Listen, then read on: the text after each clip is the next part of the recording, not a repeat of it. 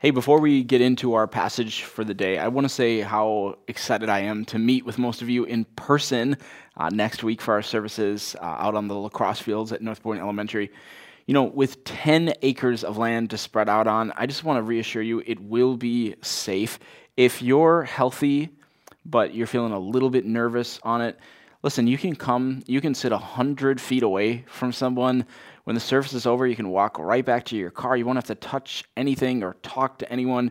We want to make it as safe as possible for everyone. I think it's important that we're together, that we worship together as the body of Christ, as the family of God, as we hear the word together, as we sing to the Lord together. I know that many of us are kind of out of the habit of Sunday morning worship, but if you're healthy and you're able, I want you to get back in the habit with us next week. The Bible tells us in the book of Hebrews to not give up meeting together as some are in the habit of doing. So again, I want to be perfectly clear here. I'm not talking to any of you that aren't healthy, you're sick, you're vulnerable, even those of you that are kind of really worried about this. I'm talking to those of you that are saying, I just kind of like sleeping in on Sunday morning. I'm talking to you. Let's get back in the habit together of worshiping. It's a spiritual discipline, and I want to see you there next Sunday on the 28th. Okay, let's get into the message. There's been a number of times in the last week or two that I've been thinking about the doctrine of total depravity. If you're unfamiliar with that, that's the biblical teaching that we on our own aren't able to do any good. Because if you were able to do good on your own, then you could theoretically work your own way to heaven, and we know that's not possible. In reality, because of Adam and Eve's original sin, we have a sinful nature, and so what comes natural to us is sin. And I've been thinking about this a lot in the last couple of weeks because I think our society is quite blind to this idea, which I suppose isn't all that surprising as the average person doesn't read the Bible all that much in America anymore. In America, you often hear people say that we are naturally good. And then they support that argument usually with straw man arguments like, you know what, if you saw an old woman trying to cross the road, wouldn't you go and help her? And I always feel like even to that answer, I feel like for most people the answer is no, because they would say, like the Good Samaritan, right? They would say, oh, you know what, I'm really busy and I just can't. Or you'd go and do it, but like the underlying reason why you did it was so you could post about it on Facebook later and feel good about yourself in your pride. We're not naturally good, noble, humble people. It's easier to see this doctrine in action if you think of a more complex issue than sort of a straw man argument. So let me give you an example of this. I want you to think of someone who's wronged you. Right? Think of someone who's maybe hurt your feelings, done something to betray your trust. Maybe they've just talked bad about you. Now let me ask you this question. What is more natural for you? In other words, what comes easier? Is it easier to forgive them or to not forgive them? The answer is pretty obvious here. Kindness and love is not in our nature. Forgiveness is not our gut reaction. We need God. And as we come to yet another chapter of the book of Luke, we're in chapter 17 now, we've come to an important teaching on sin and just how prevalent and how detrimental it really is, and therefore how much we need forgiveness of each other. So if you haven't yet, grab your Bibles. If you need to pause this, go get it and open up to Luke chapter 17. We are going to be right at verse 1. Here we go. It says, Jesus said to his disciples, "Things that cause people to stumble are bound to come, but woe to anyone through whom they come. It would be better for them to be thrown into the sea with a millstone tied around their neck than to cause one of these little ones to stumble. So, watch yourselves. If your brother or sister sins against you, rebuke them, and if they repent, forgive them. Even if they sin against you 7 times in a day, and 7 times come back to you saying, 'I repent,' you must forgive them." The apostles said to the Lord, "Increase our faith." He replied, "If you have faith as small as a mustard seed, you can say to this mulberry tree, 'Be uprooted and planted in the sea,' and it will obey you." Okay, so in this passage, Jesus is actually talking about 2 different stumbling blocks that make people fall into sin. And then in verse 3, very importantly, he says, "So watch yourselves," and that we must. Okay, let's take a look at the very first stumbling block. It's this. It's the one that you put out in front of other people. So this one comes from the first two verses, if you have it in front of you, and I hope you do as we study the word. Jesus is saying, okay, listen, people are going to sin. It's just going to happen. We're sinful people. But woe to the one who causes them to stumble into sin. Woe to you. Right? And then he begins to talk about millstones around your neck and drowning in the sea. And it's all sort of surprising to our sort of modern, sensitive ears. But context is everything. Where were we last week? Well, we were at the very end of Luke chapter 16. You remember the passage? It's the one about the poor man Lazarus and the rich man. And Lazarus, the poor man, goes to heaven, and the rich man goes to hell.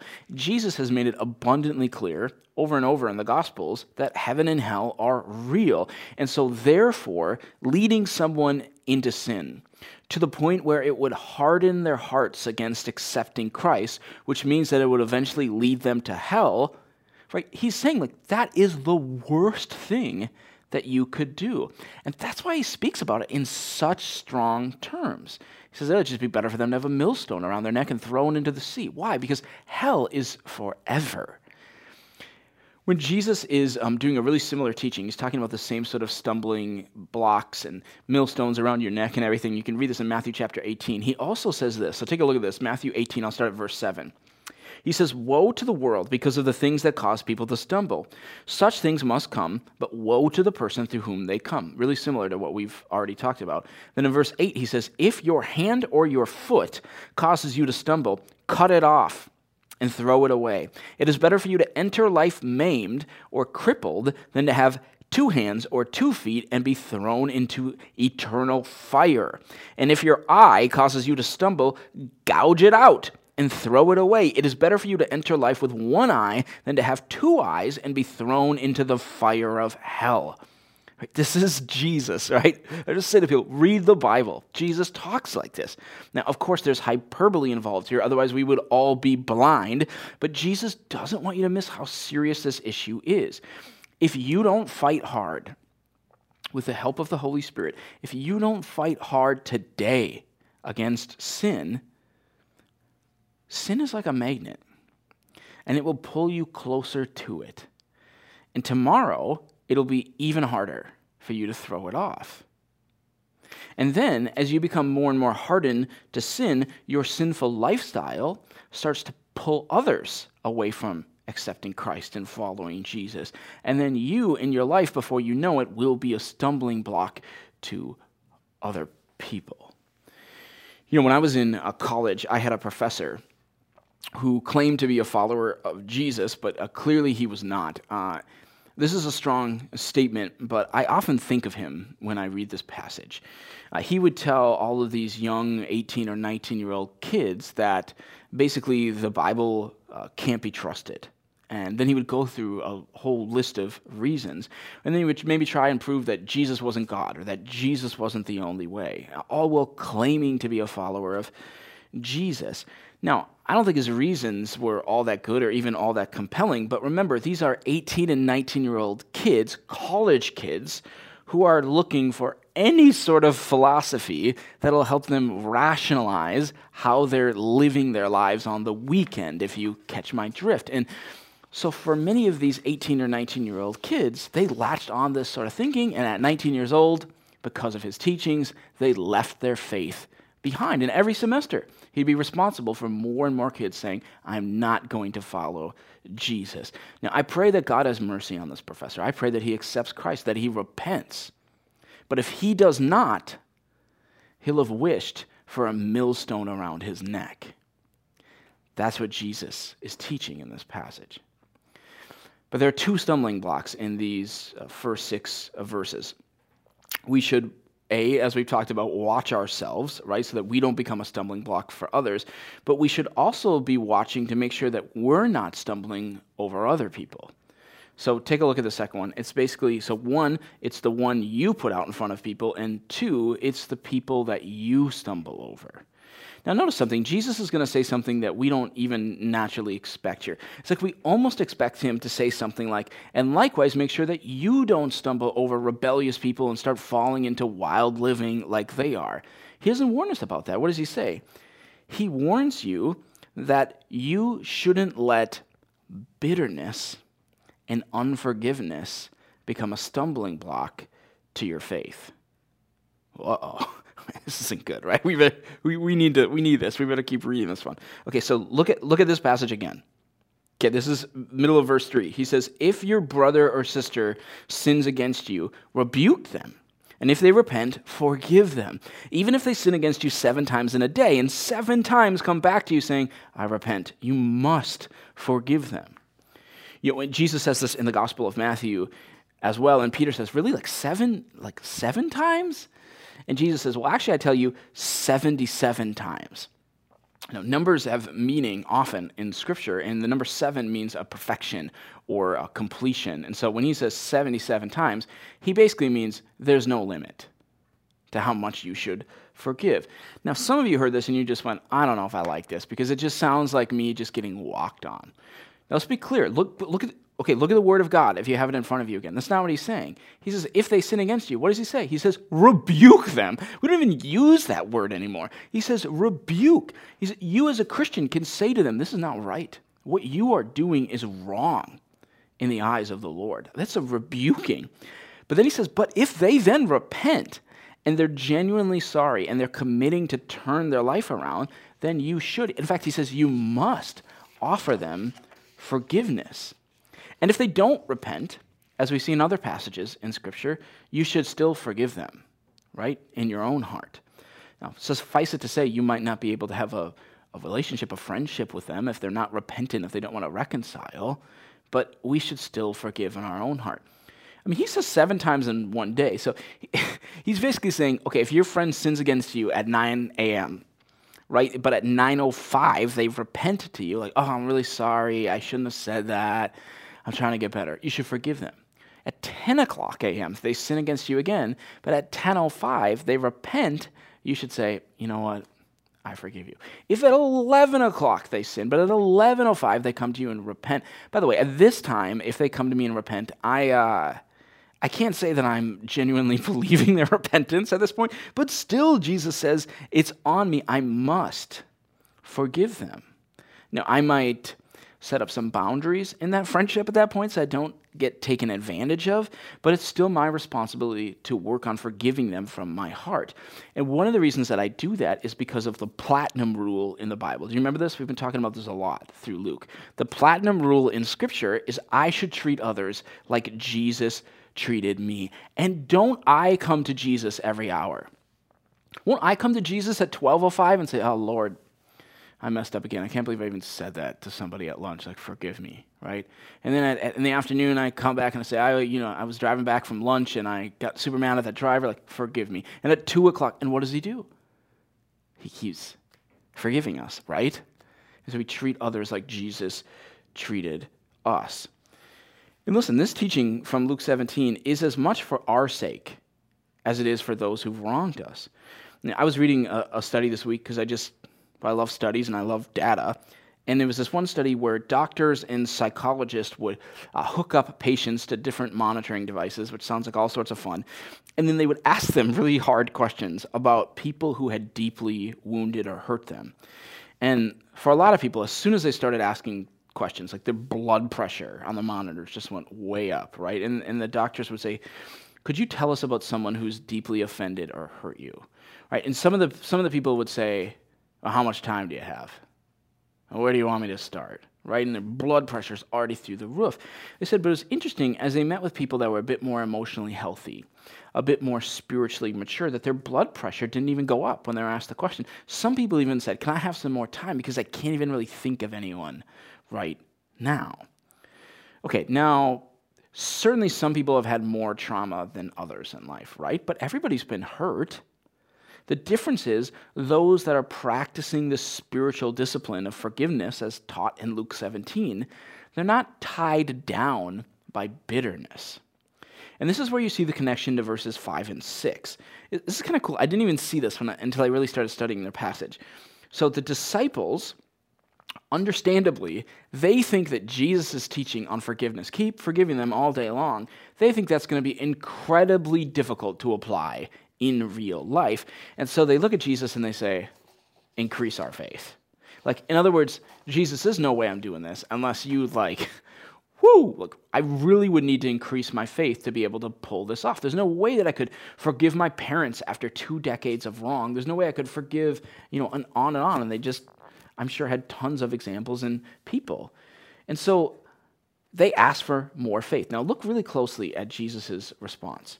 It says, he replied, if you have faith as small as a mustard seed, which is the smallest seed, you can say to this mulberry tree, be uprooted and planted in the sea, and it will obey you.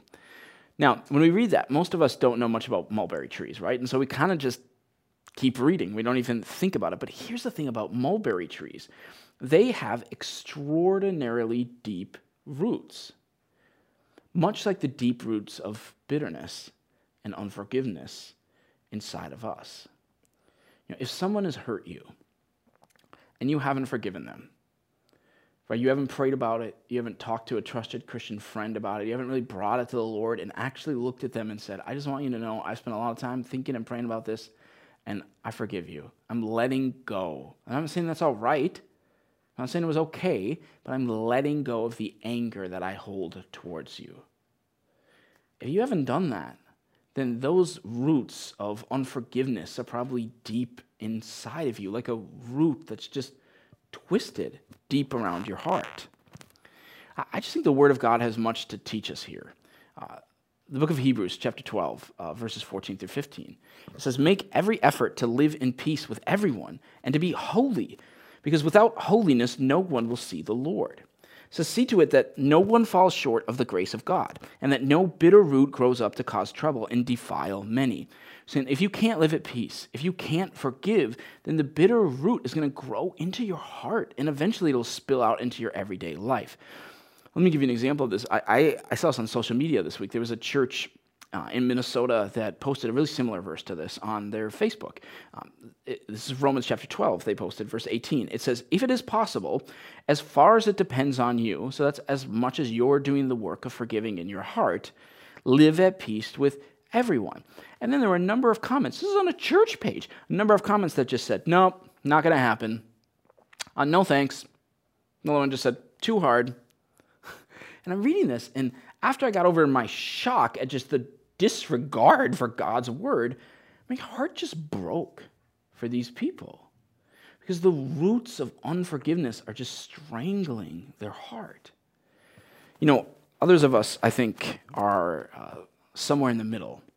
I mean, sure, you maybe agree with the concept of forgiveness, but you haven't actually done the work to forgive family members or old friends that have hurt you. I read this from Christian author Beth Moore. She once was visiting the African country of Angola when it was struggling with war and famine and just so many difficult things there. And she wrote, one of her strongest memories of visiting Angola was learning that aid workers were bringing seeds to plant to the villages for people. But the people were so hungry that they just ate the seeds instead of planting them. And then Beth Moore writes this. She said, that's often what we do with the Word of God, which, by the way, is often called the seed in the Scriptures. She says, we hear it, and we're hungry for change, but we don't want to do the work. We don't want to wait. And so we just eat it. Right? You hear the teaching of the Word, and you go, oh, yep, forgiveness. That makes sense. I agree with you. Yep, thank you, Pastor. Good word today. But you don't plant it. You don't push it down. You don't sow it into your heart. You don't do the work to care for it and watch it grow. And so it never actually does anything in your life. And so if you want to really apply Jesus' teaching, and you've been thinking of some people today while you've been listening that you just haven't forgiven, you need to start doing the work of letting God move in your heart so that you can grant forgiveness. And if you don't do the work, if you don't trust Jesus' word here, then those roots of unforgiveness will continue to grow. And they'll just coil around your heart. And I beg you, trust the teachings of Jesus. It will be so freeing to you.